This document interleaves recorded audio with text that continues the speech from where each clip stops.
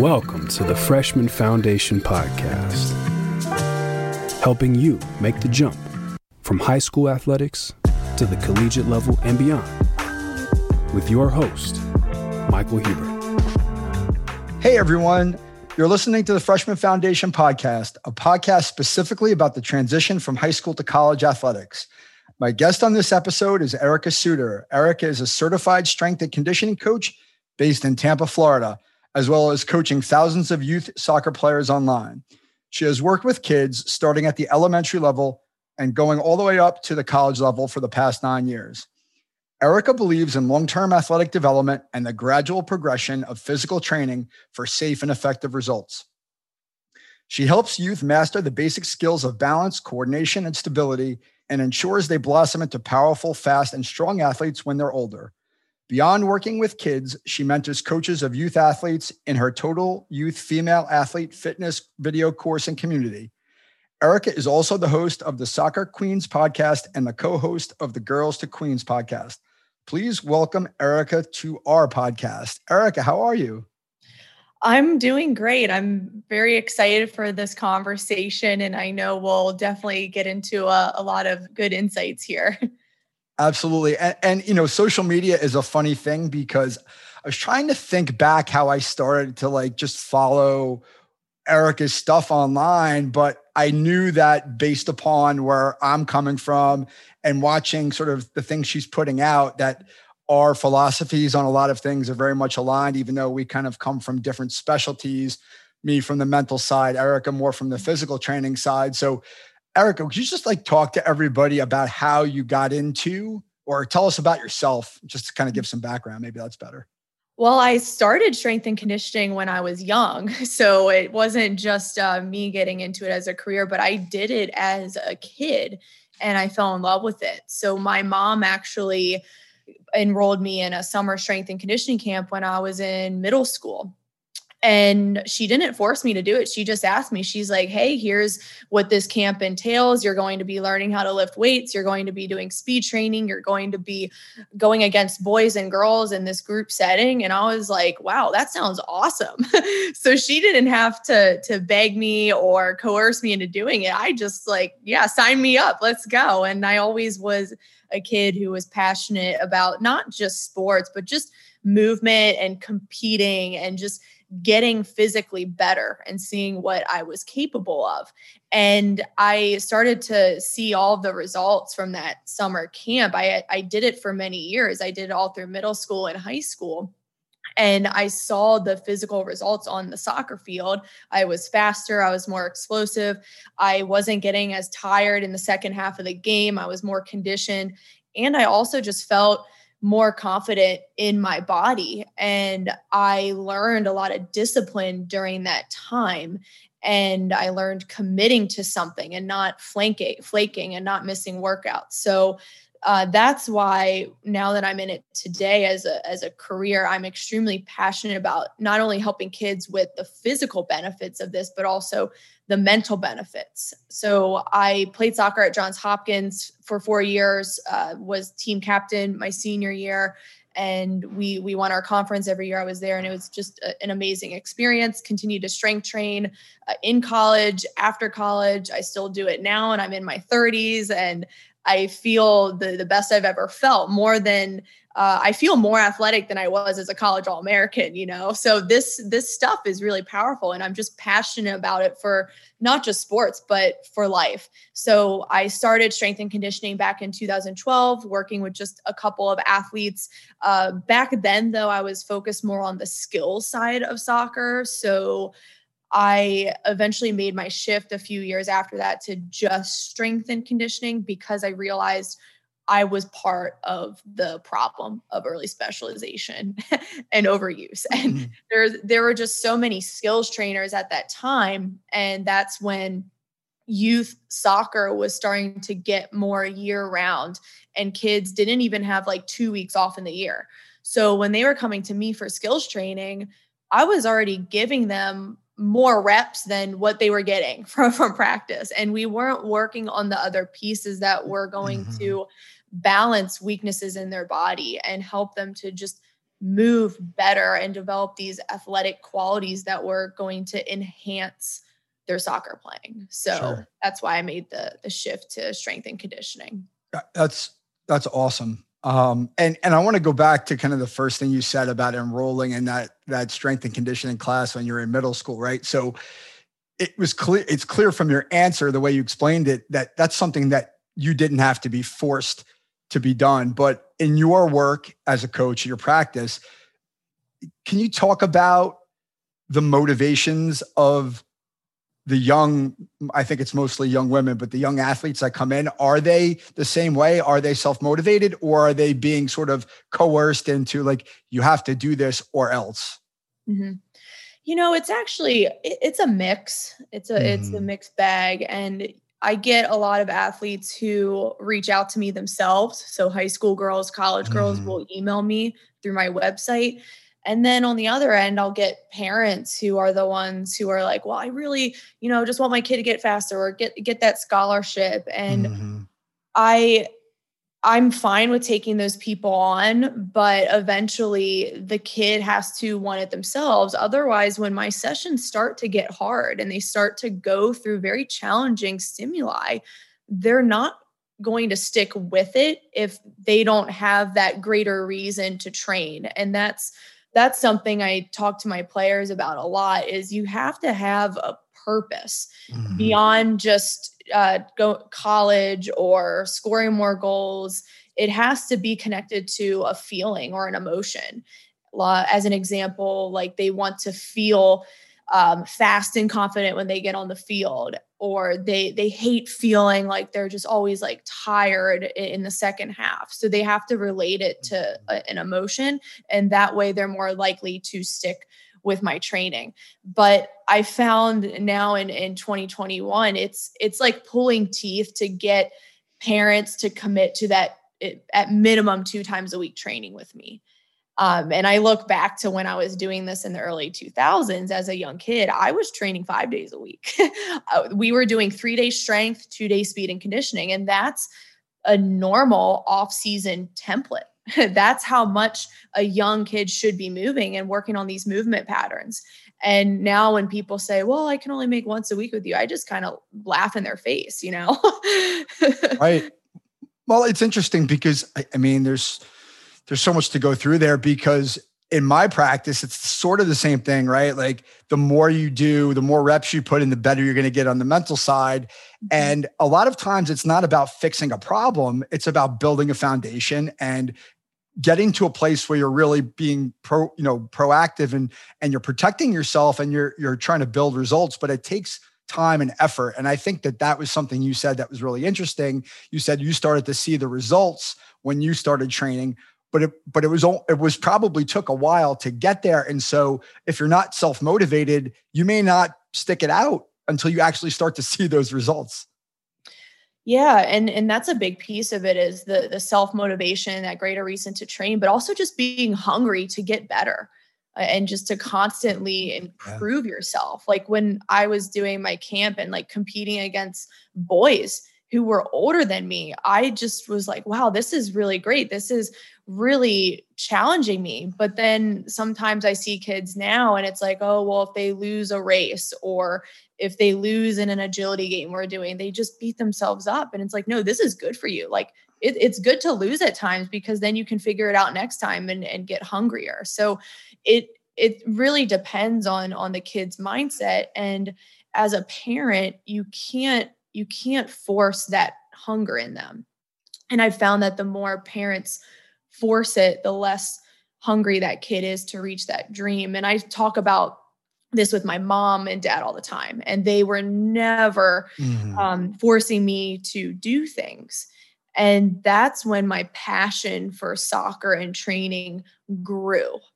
Had they had done the opposite and been really controlling of my career outcome, I don't think I would have been someone who took initiative or who had autonomy in my training. And to that end, I don't think I would be someone who still trains today. I probably would have had a very bitter taste in my mouth if I was forced to do it young. Mm-hmm. Well, it's so interesting. It's almost a coincidence. I posted something this morning on that, and I'm a big student of motivation and how do we properly motivate athletes and anybody for that matter, right? But autonomy is such a big part of it, right? You have to feel like you own the process. And if somebody's forcing you to do anything in your life, forget about training, just anything, the initial reaction is like, leave me alone because I don't want you to tell me what to do. And I think what's happening, because I have two children and they're both soccer players, travel soccer players. They play most of the year. And what I see from them is like, hey, when I have some downtime, they'll say to me like, I need a day off. And I'm like, you're 11, you're 13, whatever. But you know what? Like the constant cycle of practice and all the things that adults make their kids do, like I could see where a kid goes, hey, you know what? Like I'm sick of this. Like I just want to be a kid. And I think that's fair, right? So like, how do you balance that with, hey, if you really want to be good, you need to do this? Yeah, that's such an interesting point. And I was just pondering this the other day as far as like the parents, I think they feel peer pressured to keep their kid in that year-round model.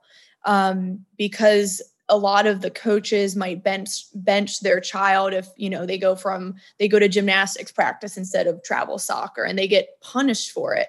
I think the parents know what's right for the kid, but they're bullied into making these decisions, whether it's by the coach or their neighbors, and they're just keeping them in that year-round grind. Mm-hmm. And especially for like the younger kids, like elementary and middle school, it's so problematic because during those ages, that's when they develop their motor skills. I mean, they're like sponges, and they might not get injured during that time in that year-round specialized model, but eventually like that repetition over and over again without that free play is going to manifest as an injury in their high school years because they didn't work on their other muscle groups or different motor skills or being aware of their bodies in space through different environments other than that primary sport. So that's the issue. And that's why I'm so passionate about working with the middle school age. I work with a lot of middle school girls, and I'm so grateful I do because I want to really help them through this time where their bodies are still learning and then their brains are still learning. Yeah. As a father of a young girl, I think it's just so important that they have strong role models, particularly female strong, role models. So can you talk about, because I'm really curious about that, working with that age group, that 11 to 14, like what are some of the things that you're doing with them? Not just from a training perspective, because I think that's important, right? The types of physical training, but like just in terms of motivating them or keeping them focused or the messaging to them, because it's such a critical time in a young girl's life. Mm-hmm. Well, as far as the physical training, just making sure that we're working on their balance, their coordination, their sprint mechanics, how they decelerate and pump the brakes, then change direction. So just overall body control, stability, starting to strengthen all the muscle groups, and just making sure they're getting a variety, because with a lot of the female soccer players, they're getting a lot of overuse in like the hip flexors and the quads, but they're not really giving their core, their shoulders, their upper body that much love. And if they're not balanced, then they might be putting too much weight on the knee or the patella tendon, which is something that gets injured a lot in young female athletes. So we're working on just a variety of movement and incorporating a lot of fun into the session. And I think the fun at this age and just having that positive training environment is so critical for them to fall in love with training and to just be like, wow, this is something I need to stick to. And I look back on like 9 years of coaching, and I've never had to yell at an athlete. I never want to get to that point. And you don't have to as a coach. And I think that's something a lot of coaches don't get. They feel that they have to constantly yell at athletes to get the most out of them, when sometimes that's counterproductive. Especially with the middle school age female athlete, definitely don't yell at them. They'll be shut down. You can be strict and you can set your expectations like any coach would, but there has to be that fun and that joy and the laughter within the session, whether you're doing like a task oriented game or you're racing or you're doing like chase drills or doing like pull-up hold competitions. Just making it fun, making it competitive has been really critical for this age. And then also just starting to talk about holistic health and having these conversations weekly on, okay, how are you eating? How's your sleep? Are you hanging around friends who are helping you, stay active and stay healthy? And just having like this ongoing discussion helps them, because that's when it sticks. We can't just like give one nutrition presentation and think they're going to change their habits. Like with this group, we have to repeat it a lot, but then the parents also have to realize that they play a part in these other pieces, because they're only with me a couple hours a week and the rest of the hours they're at their home. So if their pantry's stuffed with toxic food, then that's a problem. And all the training with me can't really solve that. So it has to be a family affair with this group as well, not just me as a role model. Right. Totally agree. So can you talk about, I couldn't agree with you more about coaching. Unfortunately, I think coaches who don't yell are in the minority. Maybe it's a little bit easier when you're in a one-on-one or a small group setting to not have to yell. When you're coaching a team, sometimes that kind of gets a little bit tough. But can you talk about some of the coaches that maybe you had when you were in that age range and sort of going up through the ranks? Like, what was the coaching that you received? What was that like? And kind of how did you respond to that? Mm-hmm. I had great coaching growing up, and I am very lucky to say this, because not a lot of people can look back on every single coach they had and be like, wow, they were awesome. But every coach I had was just super impactful in their own way. And when I was in middle school, I had a male coach who was a soccer player from Austria. So he was like foreign and just like this really cool guy. And he knew a lot about the game, but he was a dad and his daughter was on the team. So back then that was when like dads were just like volunteer coaching. But since he had played, he knew the game really well. And he knew how to teach the technical side and the tactical side. And he really inspired me to practice on my own, because I remember after practice one day, he had me stay a little bit longer than the rest of the group, because he really wanted to help me with my shooting technique, because I was behind in it. Like everyone else had nailed it down. And at age 12, I was just not shooting how I should have been. And he spent like 15 minutes after practice, just, hey, get the ball, make contact with your laces. Here's the follow through. Okay, now do this, practice it on your own every day, and you are going to be better than the current girls on the team. And I like took that to heart. And I was the type of kid that was like, all right, I'm going to practice this every day. And I did. And I became better than everyone else. And I'm so glad that he like took the time to hang out with me and then hold me accountable and let me know, hey, if you put in the work, then you're going to crush it. And I think that moment really made me realize the importance of self-work. Yes. And I think that that's something gets lost as a parent and as a coach is, there's only so much that we can do, right? As coaches, because we're only there like you and I might be with a kid a couple times a week or once a week. Like that's not enough, right? Like, and then I send them off with homework and then they come back and say, I didn't do it. And what I'll say is, hey, that's okay. Like that's your business. Like that wasn't a priority for you, but don't be surprised when the consequence isn't what you want it to be. And so I think a lot of kids now aren't willing to go and just juggle the ball on their own or go in the backyard and throw the ball against the net, right? Like they have to be scheduled and sent somewhere to meet with somebody to do something. And I think that is a real problem, but I think that problem is kind of comes from the adults largely. The adults are making them do so many things. And I'm guilty of this, I think, at a certain level as a parent, that you don't actually encourage them. When they're alone, they don't want to do stuff on their own. They just want to go play video games like my son or go on TikTok like my daughter. Yeah. Yeah. And I think that's just another layer to it is the social media and the tech. And it doesn't make it any easier to focus in and work on something because of those distractions. But it does come back to, okay, well, what's the environment at home like? I know like some parents are very adamant about not giving their kid a phone until they're 15. And I'm like, I think that's awesome. I think that's a great idea. But it goes against what every other parent's doing. And then comes in that peer pressure again. So it's almost like you're an outcast if you're doing what's right for your kid, and it's such a problem. But if I can just make any suggestion, just own being an outcast. As a parent, as a youth athlete. And if you have a goal to be good at your sport and play at a high level, then you have to take inventory of everything in your life. And that's something I do with my girls, even my middle school girls. Like we take inventory. Okay, how's your nutrition? How's your social media? How's your stress? How's your sleep? Are your friendships good? Like really look at everything and be aware of it.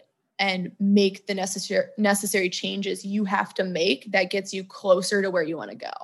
Yeah, that's great. I think that's really important, right? Because everything in our lives affects the way we perform on the field. And it's not just what's actually happening in that sport specific realm. I think that's really a great way to approach coaching. So I wanted to ask you, so you obviously you get better in your middle school years, you kind of elevate your game.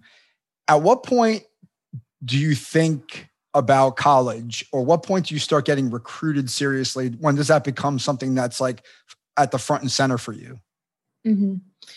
Usually high school. I know a lot of colleges don't really look at high school freshmen, but it doesn't hurt to start thinking about it early and getting really clear on, do I want to go to a big school, a small school, Division I, 2 or 3, or JUCO, like getting really clear early on, because I have seen a lot of girls get into the recruiting process too late and they miss out on the schools that they wanted to go to because they had already recruited their class. So starting early and making sure you're going to ID camps. I don't know if baseball does ID camps or like showcases. Showcases, sure. Yeah. So ID camps for soccer, girls who are interested in that university go on campus like in the summer or for a weekend during the year. And it's almost like a tryout. And then if you do really well, then they might ask you to commit or just follow up with them. So making sure you're going to ID camps where you like really want to go to that school, or you have already talked to the coach or have had some sort of relationship, because I used to recruit for Johns Hopkins and work our camps, and there would be 100 girls there and there would be 2 that I would say could play at Johns Hopkins out of 100 girls. And that puts things into perspective of how competitive it is, but how hard it is to stand out. And a lot of the girls that I picked were girls who I had seen in showcases or who I had already talked to before. Everyone else, I have no clue who you are. Unless you like really blow it out of the park, like then I'll give a look at you, but you have to have some sort of like contact or relationship. And I say like really pick the ID camps you want to go to because they're expensive. It's just another moneymaker in this whole system. They're expensive, and you might be traveling across the country to go to one, and it takes a lot of time. So don't just go to all of them hoping someone's going to pick you. Like go to the ones where you really want to go to that school. Yeah. It's something that I've been actually working on a lot with the athletes that I deal with, because they tell you, this is where I want to go. Well, have you contacted anybody? No. Why do you want to go there? I don't know. Like, you know how many kids are trying to get to that place? Like, you have to be a salesperson for yourself. And, you have to understand like what your priorities are in a college selection process. Like, where do I want to go? Why do I want to go there? Who am I it's amazing to me, for as big of a business as college sports has become, everybody's doing all this stuff, but nobody like understands the fundamentals of like developing a relationship with a coach so that they can see that you stand out and you get on top of the pile, because if you're persistent, you might not be the best, but they need somebody. And if you're the one that's committed, they're like, okay, I want this kid, because they actually are taking ownership of the recruiting process. So for you personally, when you were going through the recruiting process, like what did that look like for you when you were in high school? Mm-hmm. I was actually very late to it. And I was looking at several D1 schools. I had offers from University of Maryland, George Washington University, University of Wisconsin, where Rose Lavelle and the national team had went. And now it's an amazing program. But those Division I schools like wanted me to make a decision like before my senior year. Like I was really late. And I was also looking at Johns Hopkins University, and I was interested in that school because it was a smaller school. It was actually D3. So I'm like deciding between this D3 school and all these D1 schools. So everyone's like, oh, well, the obvious choice is, pick one of those D1 schools. But I'm glad I didn't choose a D1 school, because I loved the size of Hopkins. I love the culture of the team, which is not what people look at. Like you want to make sure you're going to a team where there's not that much drama or issues going on. So that's why I chose that team. And I just love the campus and the academics. And I was just looking at the holistic picture, not just looking at, oh, well, it's a D1 school. Like I didn't know anything about University of Wisconsin. It's such an amazing program in the Big Ten now, but like I didn't really do my research. But Hopkins, I was like, it kind of ticks every box that I'm looking for athletics and academics. So I ended up choosing Hopkins. The coach allowed me to make a last minute decision, which also helped. University of Maryland and Wisconsin, they were like, nope, you got to decide tomorrow. I'm like, well, I can't do that. So it was a blessing in disguise. And I also was able to play a lot of minutes at Hopkins. I started as a freshman and then started every game after that, and contributed a lot to the team. And there were 35 girls on the team. It was a huge roster, and I'm just grateful I could be able to play. And I know a lot of people will be like, oh, well, playing time, whatever. And it's like, no, if you're on a college team and you're traveling that much and you're balancing school and athletics, like I want to play. Like I'm not going to lie here and act like I don't want to play. I played at Hopkins, and it was a really fun experience, and the girls were super great. And I'm just glad I looked at the bigger picture and didn't just pick, a D1 program, just pick D1.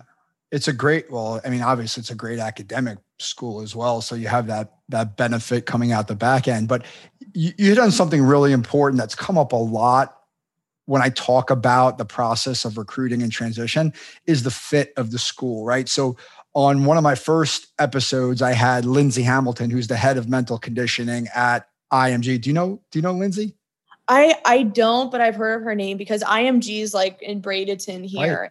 Yeah. Great program. Yeah. You should meet Lindsay, because her story is exactly the same as yours. She grew up out West. She was being recruited by all these schools. She was in a competitive travel program where all her teammates were going to D1 schools, and she picked the D3 because it was a fit for her. And she's like, nowadays, especially at IMG, where everybody goes on to play at college, she's like 98% of the students go to college to play sports. She's like, the kids are so wrapped up in what everybody else is doing and what's going on in social media that they're picking schools based on the name, right? So they can say, I go here, but then they get there, to your point, and they're spending all this time preparing and working, and then they're not seeing the field. And it's the first time in their life where it's like, what the hell am I doing this for if I'm not going to play and I'm spending all this time and energy? It's a really, really big deal. And I think that it's so overlooked, right? Because they're just picking schools based on reputation and not really digging in and saying, like, is this for me? Because this is going to matter for the rest of my life, Yeah. Yeah. And, the transfer rate is really high too. A lot of kids are picking schools way too fast. And then they are unhappy with the team or the coach, and they don't like the culture because they discover all that when they get there. So it's really important to do your research and to really interview the coach. Of course, they're interviewing you, but like also ask them a lot of questions, because it is the next 4 years, and transferring can be a pain sometimes. So that's important. And then you mentioned the social media, and it's hard now because you see when kids come in and they make the post, okay, and they put like the hoodie of where they're going and all that, and it's just like this big announcement. And maybe you're not going to a school that you think is as good as them, and that's so hard. But it's like if you're going to be that way for a college recruiting decision, then are you really outsourcing your happiness for everything in your life? And are you really like comparing yourself to others for everything in your life? So stay in your lane and just focus on your own story and your own situation. Otherwise, you're always going to look around and just be unhappy. Yeah. I mean, comparing yourself to others is a real big trap. But I think, unfortunately, and I'll cop to this myself, is like, it took me a really long time to figure that out, well into my adult years. And I think sometimes we just have to learn things the hard way, which is unfortunate, right? Which is why people hire coaches and they hire, mentors and people to help them through the process so they don't have to suffer. But even still, like, sometimes things just happen. And I think, to your point, I think we've gotten to a place I'm going to get on my soapbox, in our society where people just like now transfer portal, perfect example, right? I'll go there, and if it doesn't work out, I could just transfer because it's easy and everyone's doing it. Okay. But what happens when you leave and you bounce to the next place and you start all over again? Like, it's not going to get any easier, right? Like, so why are we doing it? And I think that's one of the things I try to really get across to the athletes that I work with is like, hey, like, you got to put the work in and stick it out, because if you don't, you're only doing yourself a disservice, right? And so in your case, you pick Hopkins. It sounds like it was the right fit, right? It checked a lot of the boxes that you wanted. What was that transition like for you, leaving home, leaving high school, going to play in college? Like, what did that look like for you as a freshman? It was nerve-wracking because I knew I was going to a good soccer school, but also a good academic school. Mm-hmm. And of course, like senior year of high school, you kind of slack and you get, what's it called? Senioritis. Is that what it is? Yes. Yeah. So I was worried because I'm like going into Hopkins and I'm like, dang, I like forgot how to study to work. So I don't recommend people do that. Make sure you take hard classes your senior year and finish strong. That was like one of my biggest regrets. But as far as like soccer, I stuck with like my strength and conditioning camp. The summer before I went, our coach had given us requirements for fitness tests, and I took them very seriously because I wanted to go in and play. I wanted to be a freshman starter, and I wanted to be in the top 5 on every single fitness test and just like make a statement during that preseason. So I worked really hard that summer, and I wanted to feel confident going in. I also had played pickup soccer all summer with the guys, just free play, but a very hard environment to play in. And I felt like I started to peak as a player as I entered college. And I felt in college I reached my peak, which was the perfect time to reach my peak. Mm-hmm. And, it was a pretty easy transition after that summer finished up because I was in a good mental state for like my physical performance. Academics, I was, I knew I was a hard worker in school and I would be okay. And Hopkins has great resources. So eventually that like took the nerves away. And you also have the soccer team, and a lot of us were studying similar classes, and we could have study groups. So that really helped. But I think I just tried to prepare my best that summer going in. That's not to say the first semester wasn't hard. Almost failed calculus, admittedly, but it ended up working out. Well, the fact that you had to take calculus your first semester, that's just cruel. It was tough. And my professor was a really smart man, but didn't speak a word of English. So that was also a struggle. Freshman. I wasn't even an athlete in college. I finished in high school. I went to Michigan State. That first year, the first semester of college was such a hard transition academically, being away from home. And then you throw in the complication of being an athlete competitively where you take up so much of your time. I mean, I'm sure there are advantages to it, right? Socially, being with the team, you have a structure, all those things, but it's also a lot to wear, right? In terms of the responsibility, and there's no one there to push you other than your inner circle, and you're there by yourself. You're not with your parents or your family. So, I guess the question I would ask there, with respect to now, right, to kind of jump ahead to where you're at in your current role, like, how are you preparing high school athletes, high school girls, soccer players, the people you work with, communicating with them to let them know that this jump is going to be really hard and this is what you need to do to fit in when you get there physically to meet the standards of the program that they're going to go play with? Mm-hmm. Well, the physical performance side, it's something that is just ingrained in the girls I work with now. And a lot of them started with me in middle school so that they know this is serious. And I tell them, like, when you go to college to play, you're going to have a strength coach and you're going to have to do these strength, speed, and conditioning tests. Your coach is going to give you them. And if you want to play D1, the standards are extremely high. Even our D3 test was insane. Like, I mean, we had a lot of people puking during our conditioning test, but it's hard stuff. And even when you come in at your fittest, it's still going to be a grind. So I let them know, like, this is why you guys started doing this young, because you're going to be far more prepared than everyone else coming in. And you're also going to make your strength and conditioning coach's job a lot easier because you know all this stuff. So that's, those are some of the conversations I have with them. And then we do talk about schooling and academics. And that's one thing that is something super, super important, because of the amount of scholarships that are given for athletics. It's very small percentage, and you probably know the stats on this, but it's meager. But if you don't get that, there's a ton of academic scholarships. So making sure you have your academics for that, and just setting yourself apart from the pack. But also your academics are going to last you longer than college sports. So when you graduate, you're in the real world and you can go into a career that you want. So the academics are like the number one. Sure. Absolutely. And I knew this anecdotally, but what I'm hearing a lot now too is that if you're a good athlete, if you can get yourself into a university, a college that's up kind of a step above where you could be without athletics, it's such a huge advantage, right? To get into a better school, to take advantage of that because you're an athlete, to use sports to get an education versus the opposite, right? Trying to get a scholarship athletically is really, really hard. Like you said, there's so few out there. Even the major sports in Division I, unless you're football or basketball, it's all partial scholarships, right? You have to find a way to bridge the gap because these teams don't have, scholarships for every roster spot. You're only going to get part athletic money, even at a big Division I. So yeah, academics are a critical part of it.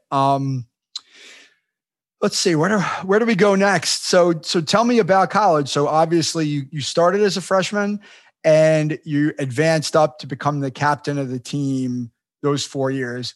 Can you just talk about the progression? Like, what are some of the things that you had to do to kind of make that leap, or that I'll go up that incline to get to where you finished? Just constantly wanting to improve. And instead of comparing myself to others, I decided I was only going to compete against myself. And even though I felt I was like fast as a freshman, it's like, okay, well, how much faster can I get? I'm only 18. I got to have more speed potential here. So just not being satisfied ever with my physical performance and sticking with my speed, strength, and conditioning, still doing my ball work several days a week and refining my first touch and my 1v1 skills and my creativity, and asking the coach for feedback. How can I improve? And just always wanting to do better for myself. And when I found that I did that, then I helped the team. So that's the one thing that really just helped with my organic progression of becoming like team captain senior year. I was a 2-time All-American. I was the leading scorer every season. And like even after like freshman year, I was the leading scorer as a freshman. Like when I went into my sophomore year, I was like, okay, like how can I do this again? How can I still be at my best? How can I show up better than I was my freshman year? And even when like, new players had come in, and instead of just being like, oh my gosh, like someone might take my spot, it was like, no, like how can I get better for my position? Right. Yeah. I mean, it's the stereotypical growth mindset. Right. And I couldn't help but thinking like, did Erica, did you have any sort of mental training or access to sort of sports psychology resources? Because that's something that I'm constantly butting up against, which is like the growth mindset isn't natural. It's not naturally ingrained in most people. They either have to buy into it and practice it, or they never get it, right? It's always about the result. It's always about comparing myself to somebody else and not baselining against myself. So did you ever work with anybody on that side of sport? I didn't, but I just look back to just starting strength and conditioning young. And I realized the power of the body and how I can go through challenging stimuli and my body adapts and it gets better, whether it's my speed or my strength or my conditioning. So I just realized that like my body's so capable. So if my body is, then my mind is. So I just did like a lot of positive self-talk. I just like reminded myself of what I was good at and what I contributed to the team. I actually do remember reading a book when I was in high school called The Mental Edge. I forget who wrote it, but that book was very life-changing. I think it was the start of just, the mental side of the game. But I mean, if I can recommend a book for athletes, The Mental Edge, and I like the growth versus fixed mindset, I think that's Carol Dweck. That's just such a great book. Read. I read that after college when I was in my career, but I mean, there's so many good books out there. And like you said, like some people need a mentor or just like an outside perspective. And that's great too. I mean, it takes an army sometimes. It does. So this is the question I wanted to ask you before. It's because this show, the podcast is so geared towards helping families understand what it takes to kind of make that transition to college.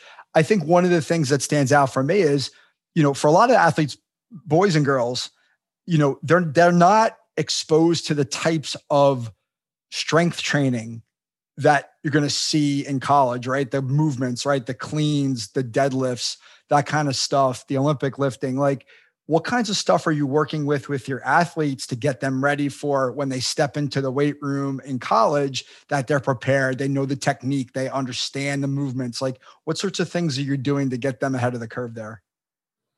All the major movements. So you nailed it. How to deadlift or hinge at the hips, how to squat body weight, and then eventually add load, whether it's with a dumbbell or kettlebell.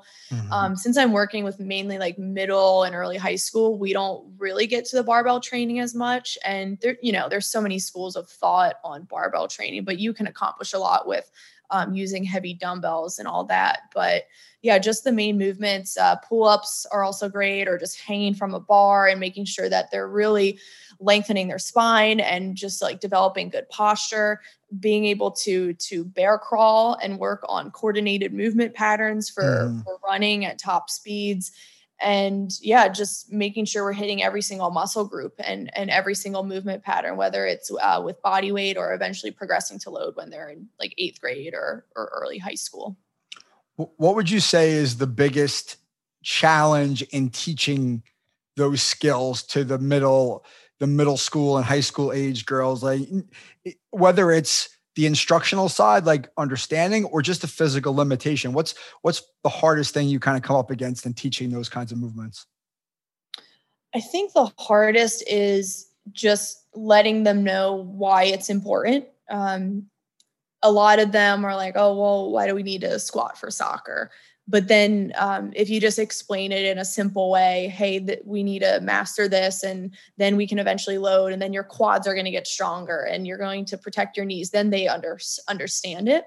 And then as far as just like the actual mechanics of the exercise, I would say a lot of girls struggle to get into that hip hinge deadlift position, especially soccer players, because they just have that usual soccer player like slouch posture where their head's forward and their shoulders are internally rotated and they're more like quad dominant, falling forward on their knees. So they can't really stretch the hamstrings and get the hips piked back. So that's one of the hardest movements. So usually I have them just pike their hips against a wall, or we might just use a dowel and I just put it on their back and make sure that their back is nice and straight and they're getting their hips back in a position I want. But with an athlete who struggles with a movement like that, we might be working on it for like 6 to 8 weeks, maybe even longer for the middle school girls, just to make sure that they're getting that down body weight before we even begin to add like a band or a kettlebell or a dumbbell. Sure. Yeah. I'm not going to dig into this anymore because I'm sort of a nerd for that stuff just in my personal life. So I don't want to bog people down with the details, but I did ask the question simply to help those families understand that there are certain things that you need to learn and you might not think they're important, but it's going to give you an edge, right? If you know how to deadlift, even just know the technique, the mechanics of it going into college, and you've never put a barbell on your back, because they're going to make you put a barbell on your back in college. If what I know is, what I've seen, I spent some time at Fordham doing some work, and they're hardcore lifting. They're doing barbell Olympic lifting. And, if you know the movement at least, and you put the barbell on your back, you're going to be so far ahead, because some kids really struggle with the strength and conditioning side when they get to college because they're never exposed to it. Mm-hmm. And we have to remember that the kids who are playing year round in a primary sport, they're overusing certain muscle groups. So a movement like the hip hinge is going to help them build their hamstrings and recruit the hamstrings and the glutes together. Because a lot of soccer players are so interiorly dominated, and we need to balance that out. Otherwise, we're going to run into knee or ankle issues down the line. And again, it's going to manifest in maybe their high school years if they're not starting this stuff young. Yeah. So as we sort of wind down here on time, I wanted to ask you about the podcasts. Okay. So we have that sort of shared, I don't know if call it a hobby, a shared love, this thing that we do to promote ourselves and what we do and talk about what we think is valuable and important. Can you tell me how you got into podcasting? I started off blogging and I was grateful. A lot of people read the blogs and they loved the content, but I also thought, not everyone wants to read me, rant for 1,000 words, and they would rather hear me in their ears. So that was the inspiration behind that. And I know a lot of kids prefer audio over reading. And I also want to reach the youth female and make sure that she's getting the information she needs for her athletic development. So with the Soccer Queens podcast, it is now only training and sports science and youth development focused.